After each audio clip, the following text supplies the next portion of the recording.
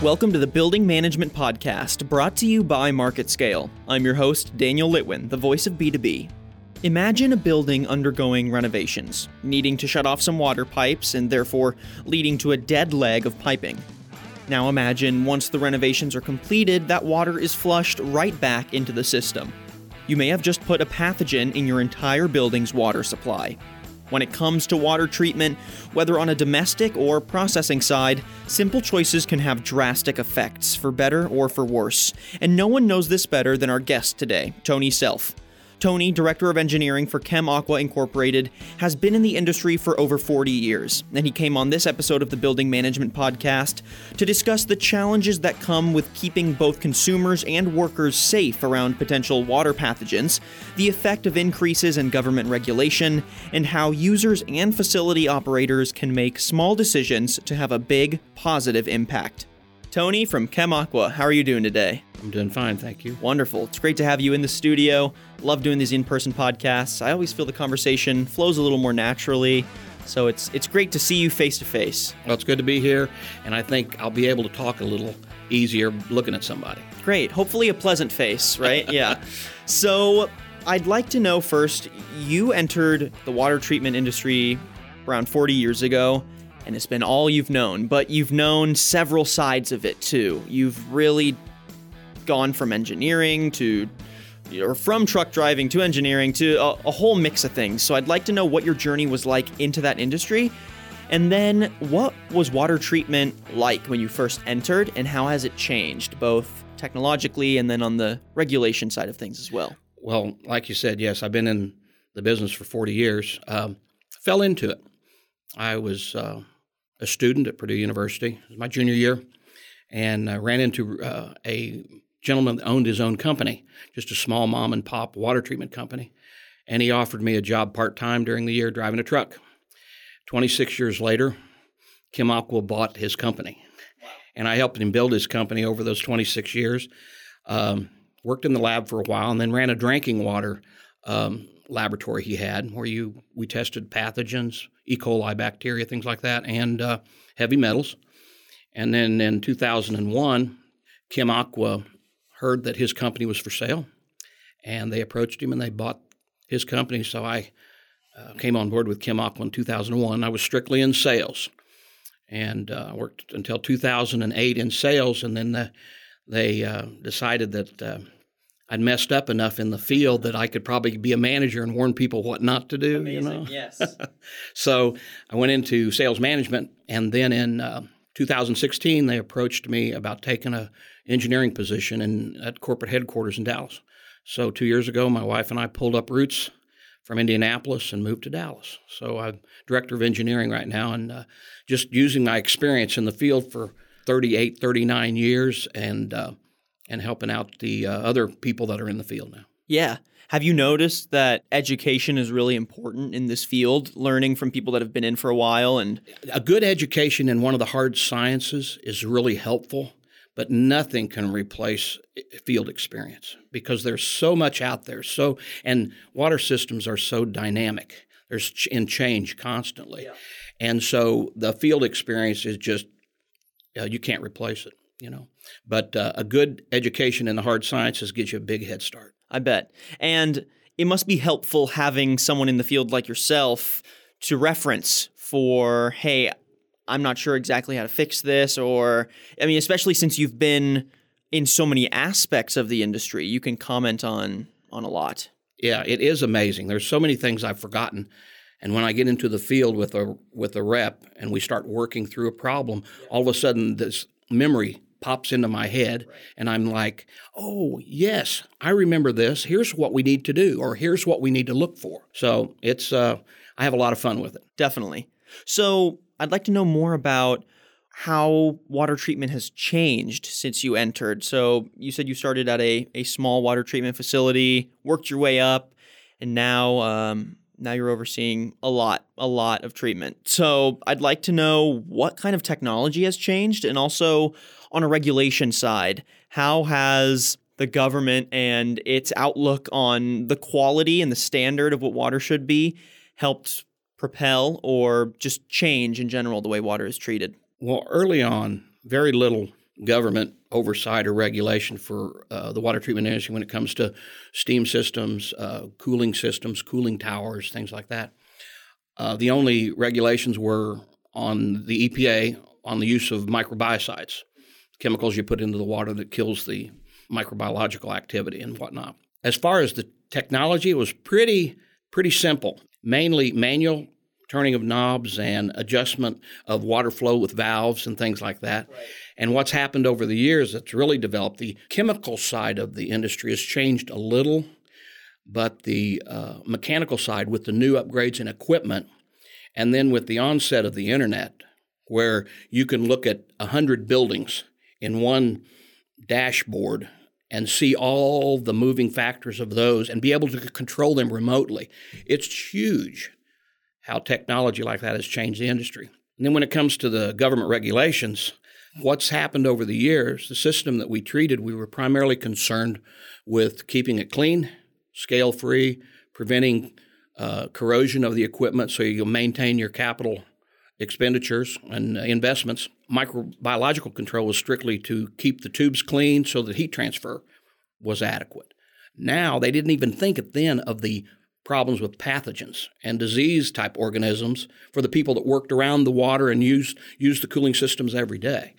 And so, particularly with the advent of Legionnaire's disease, with the discovery of Legionella and how it can grow in these water systems, government regulation, particularly over the last 3 to 4 years, have really stepped up and have a lot more stringent requirements on who can treat the water, how they have to treat the water, and literally what type of management plan and remediation plan are put into place to protect people from these pathogens. So there's just as much regulation for people consuming the water as there is the people treating the water. There's not quite yet. Okay. It's moving that direction, but not yet, because these are industrial process systems, okay? So they're once removed from you going to your sink and turning on a tap and drinking water, because that's directly supplied as a food product. Right. These are a side venue of people that come into contact with them, whether they actually work with the systems or whether they're just a passerby walking down a sidewalk and there's a big cooling system just in the yard right next to them with the steam pluming coming out of it. But because people come into contact with these systems more and more, and they're realizing what types of pathogens that these systems can help to incubate and grow, because these are systems that actually what we look at is they improve the ability of these bacteria and these pathogens to reproduce. And so then the potential for people to be exposed and to get sick or have an illness is much greater. So walk me through specifically what some of the diseases are that flourish in these domestic water systems, and what about these domestic water systems helps them to thrive. And why is that? I mean, clearly it's an issue because we don't want people to get sick and get diseases, but on a more detailed level, why is that an important thing to keep in mind on a domestic level? Remember, we're talking two systems. We're talking domestic water, right? Piping that goes the hot water and cold water that people use for drinking and bathing, and then you have process systems with water, cooling towers, closed loops, things like that to transfer and help to cool a building. So you have two different sides of it. Most of the problems we find with people that become ill from pathogens, and whether they be in a process system or in a domestic system, is related to how they're exposed or if it's an exposure potential. Healthcare is probably the greatest risk because the people that are there are sick already. So they're more compromised to infection. Of the people that get infections from water systems in the healthcare field, 80% of those come from domestic systems, domestic water. And the other 20% would come from process water systems, cooling towers or closed loops, things like that. What causes people to be exposed to these things, and why do these bugs proliferate in these systems, is that, first of all, water, it's a source of life. And so if you have water in a system, you're going to be able to grow bacteria. Also, these systems are heated, and so many times domestic hot water systems run between 80 and 115 degrees, which is the ideal temperature to proliferate microbiological activity. Next, you think about it, in a facility, not just necessarily healthcare, but an office building like this, you're going to have areas where water sits stagnant for hours on end. And that is a wonderful environment for biological activity and to grow. It's a small little utopia, honestly. Yeah, exactly. And then as a building ages, bacteria over time start to produce biofilm, which is that gelatinous material that they live in. You ever stuck your finger in your dog's water bowl and rubbed it along the edge? What do you feel? Icky, yeah. Slime. Slimy stuff. That's biofilm. And you'll get that very same type of material to form in water systems. And then these bacteria can grow like crazy underneath that biofilm and reproduce. Then they break free and get into the bulk water. You go to take a shower. You walk in, you turn on the shower, and you get the water temperature where you want it. What's the first thing you do? You stick your face in it and go, ah. Yep. Any of those droplets of water that you breathe into your lung could have a bacteria or pathogen on it and could be prone to cause an infection. Well, that's scary. Now I'm frightened to take a shower. Come on, Tony. No, I'm kidding. But yeah, I mean, it's clearly something that needs to be kept in mind when putting these systems together. 2 years ago, with the outbreak in New York City, and then the development of the ASHRAE 188 Legionella control format they put together, and also the state of New York has passed state law to where certain things have to be done and certain types of protocol have to be carried out in cooling towers, the process side of water side, to minimize the risk of the potential for infection of Legionella and other pathogens. When we say other pathogens, we hear about Legionella all the time because that's the big political type of bug. You hear it a lot, and it does cause a lot of infections, but usually it's an opportunistic bacteria, meaning it will go after somebody that's susceptible or has a weak immune system, maybe a smoker, somebody on cancer therapy, immunosuppressants, things like that. But there are other pathogens in water systems that are very common: strep, staph, E. coli, all those things that can cause really severe infections, and because you have the environment, water, nutrients being pulled in through the air, a lot of oxygenated water. You're blowing air through it to cool the water, so it's a fantastic environment to grow these things. So when you're around them, you need to treat water systems like these, the process side, like you would if you were cleaning your bathroom and scrubbing the toilet. You're going to use gloves, a mist mask. You're just going to use good hygiene practice so you minimize your exposure to the germs. And that's what needs to be done when you're working and operating around these systems. Right. Well, yeah, I mean, the people that are making sure the water is clean for processing or on the domestic side, right, they're probably exposed to a much higher concentration of pathogens because it's on the slightly more untreated side of the water, right, compared to the people that are just pouring themselves a glass or getting in the shower. Oh, exactly right.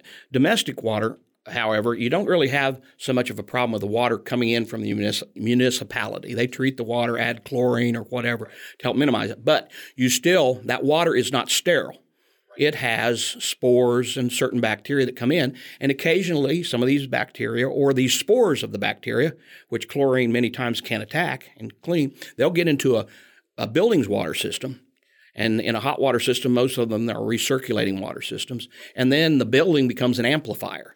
And they're able to start growing once they're in the building. So your water coming in is pretty decent, but because it's not perfectly sterile, occasionally you'll get bacteria that'll come in, and now you put it in a building such as this building here or a healthcare facility, and it becomes an amplifier, and now you can produce higher levels that can cause problems. That's interesting that from a building management side, that can be one of the biggest risks for incubating and then spreading out these pathogens. What kind of challenge have you seen in getting these systems operational, getting them efficient, making sure that they're not only controlling pathogens, but also providing remediation? What kind of challenges do you see? Building systems are dynamic. People are going in and renovating all the time. So they'll cut water lines and cap them off, and you may have a dead leg now. That dead leg, if you don't remove it from the system, a dead leg is any piece of pipe that's over 3 diameters in length where water's not flowing through it. And that just becomes an incubator. And then as water flows past that dead leg, it will pick up whatever pathogens may be growing there. And now it's in the bulk water circulating around, and it just needs an opportunity for somebody to become exposed. And like I said, that could be a shower head where it sits for days on end and that people get in and start to take a shower. It could be ice machines where the bacteria grows and gets in the ice, and then somebody, as they're eating or chewing the ice, they accidentally aspirate some and get it into their lungs, and then that can cause a problem. So there's huge challenges, many challenges. Most buildings, what they have to do is they try to go through and they will do a site survey where they'll determine the points in the building where a potential exposure risk may be. Sure. Then what they'll do is they'll go through and try to put a plan together so that where these locations are for an exposure risk, they'll do something to help to minimize that exposure or that risk. For instance, people don't think about it, but aerators on the faucets in the sink, those little aerators, those are perfect environments to grow bacteria on those aerators. So one thing that people have started doing is removing them from the spigot, from the faucet.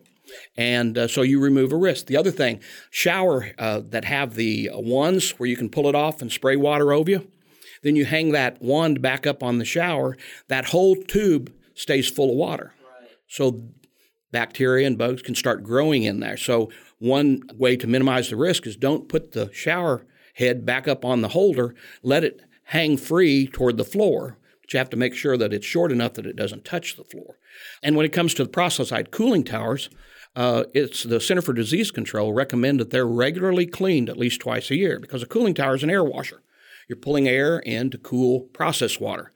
And so it's really important that those are cleaned twice a year so you keep the dirt, the mud, and the debris, because that gives an environment for amplification of bacteria and pathogens. It's scary. It's tough that small little mistakes like doing some building renovations, leaving a pipe with some basically sitting water and then flushing that back through the system could be the catalyst for spreading a really tough disease to combat. Exactly right. And so what the state of New York and it's moving to probably be a national thing eventually. But what they've done is they require people to put together what we call a water management plan, where you go in and literally look at your building water systems, find out the areas where risk can occur, then remediate those type of to lower the risk.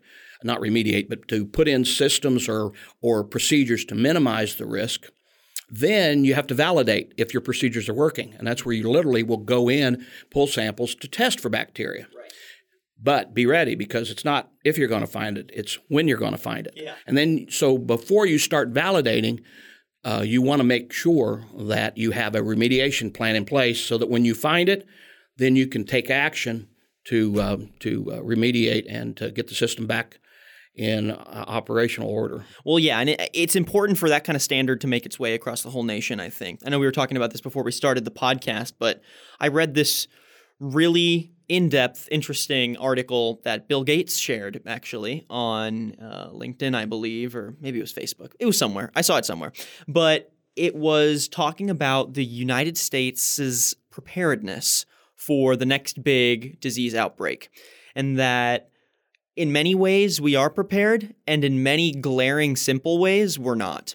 And I think small things like this, like making sure piping in buildings is treated, making sure that when you are doing renovations to a building as a facility manager, you have that in mind, that you make sure, okay, we can't leave this water sitting here for too long and then pump it back through the system. We're not trying to infect all the people in our building, right? It's those little preemptive steps that everyone can start to take that will change the standard, because if we don't do anything about it and we only try to react to a big outbreak instead of try to prevent it and be proactive, then I think we're in for some big trouble. Oh, you're exactly right. The little steps, just like you mentioned, the little things you can do when you're renovating a building, the little things you can do when you are walking through and putting in faucets, that you stay away from aerators, the example I used earlier, just little things like that.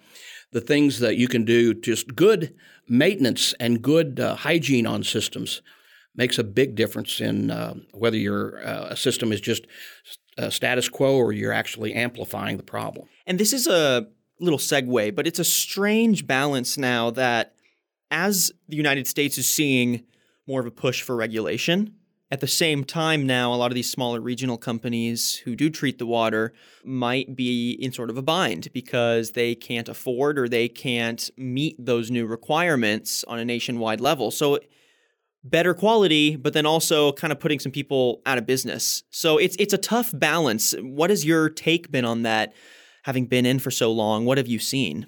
I've seen a lot of companies sell out to larger companies. We've purchased a number of companies over the years for that very reason. Not just the fact they can't meet regulations, but they cannot, cash flow becomes a problem because some of these companies work on pretty low margins, and so it's very difficult. But as regulations become more national and less local, the small individual, we call them mom and pop companies, they are not staffed to be able to meet these requirements. And so as customers or as prospects or as the industry, the pressures put on them to raise the bar on how they treat water and what's required, they look to other companies that can carry that regulatory side to help them out. And so, yeah, it's difficult. It's a two-edged sword. Small business is what's made the United States great. But as technology changes, a lot of these small businesses just have to consolidate or sell to a larger company. Would that be your advice then for a small business in this situation, or do you have any other advice for adaptability in this kind of situation? There are companies that literally have the capability to work with a smaller company and do the regulatory side of it.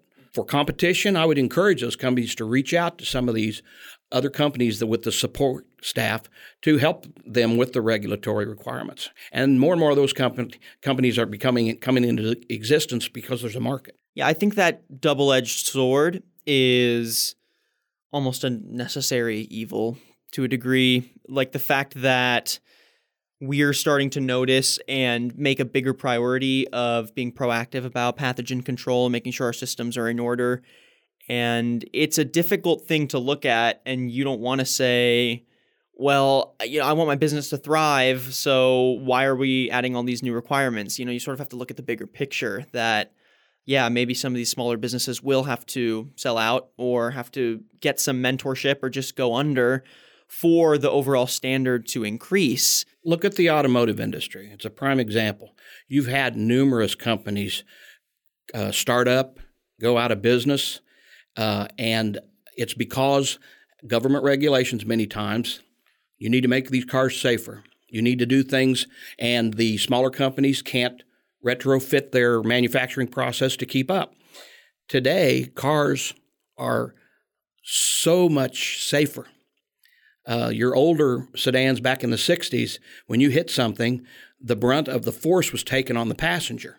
Now, the cars today, when you hit something, the brunt of the force is absorbed by the car, and deaths from traffic accidents have plummeted compared to what it was in the 60s. So I think you're seeing the same thing here. Yeah. As the technology and the requirements evolve, you're going to have a better programs, better protection, and companies will evolve to be able to handle that, both large and smaller companies. It's a necessary change, but it's exciting too. And I'm glad that you're seeing this change because it's reassuring from just a consumer or user level that companies are putting more emphasis on making sure that the water is treated, the water is safe. And it's really safe. Not only are the people consuming it, not only can they feel okay gargling a little bit of shower water, but also the people working on the process systems, like you said, they feel safe around the water. They can treat it, and they don't feel like they're going to be patient zero for the next big outbreak. Education is so important. And any type of water system that we're talking about that we work with, whether it be domestic or process, there's a partnership involved. There's the water treatment company that will help to set up a program and give guidance. And then there's the owners themselves and the operations people that, like you said earlier, do those little things that they need to do on a day-to-day basis. And between the two, you can have a system that operates, you minimize the risk, and the chances for problems and a need for remediation are really reduced. All right. Thank you so much, Tony, for coming on the podcast and giving us this rundown of changes and regulations in the water treatment industry, both from a domestic side and a processes side. You know, I think we're entering a phase where a lot of these sort of industries, like you said, automotive, water treatment, anything that has to do with health and has to do with well-being of humanity, are reaching a peak. We're starting to notice it's time to make some changes so that people stay safe, the environment stays safe. I mean, like anything from recycling entire buildings, you know, like just finding ways to minimize your ecological impact. I think it's the same trend we're starting to see in making sure that humanity doesn't get wiped off the face of the earth by our own missteps, right? And so it's a necessary change, and it's exciting to see. So I want to thank you for giving us this insight. Well, thank you very much. It's been a pleasure to visit and share a little information from our industry, and we hope that what little bit of information we were able to spread out there, people can have a better understanding of their building water systems, and that the regulations that are coming on board are only going to benefit us in the long run. Good. Amazing. Well, thank you again, and thank you everyone for listening to today's podcast. And if you'd like to find out more or listen to previous episodes, you can head to marketscale.com/industries and subscribe to previous podcasts, articles, and video content from your favorite industries. I'm your host, Daniel Litwin, the voice of B2B. Till next time.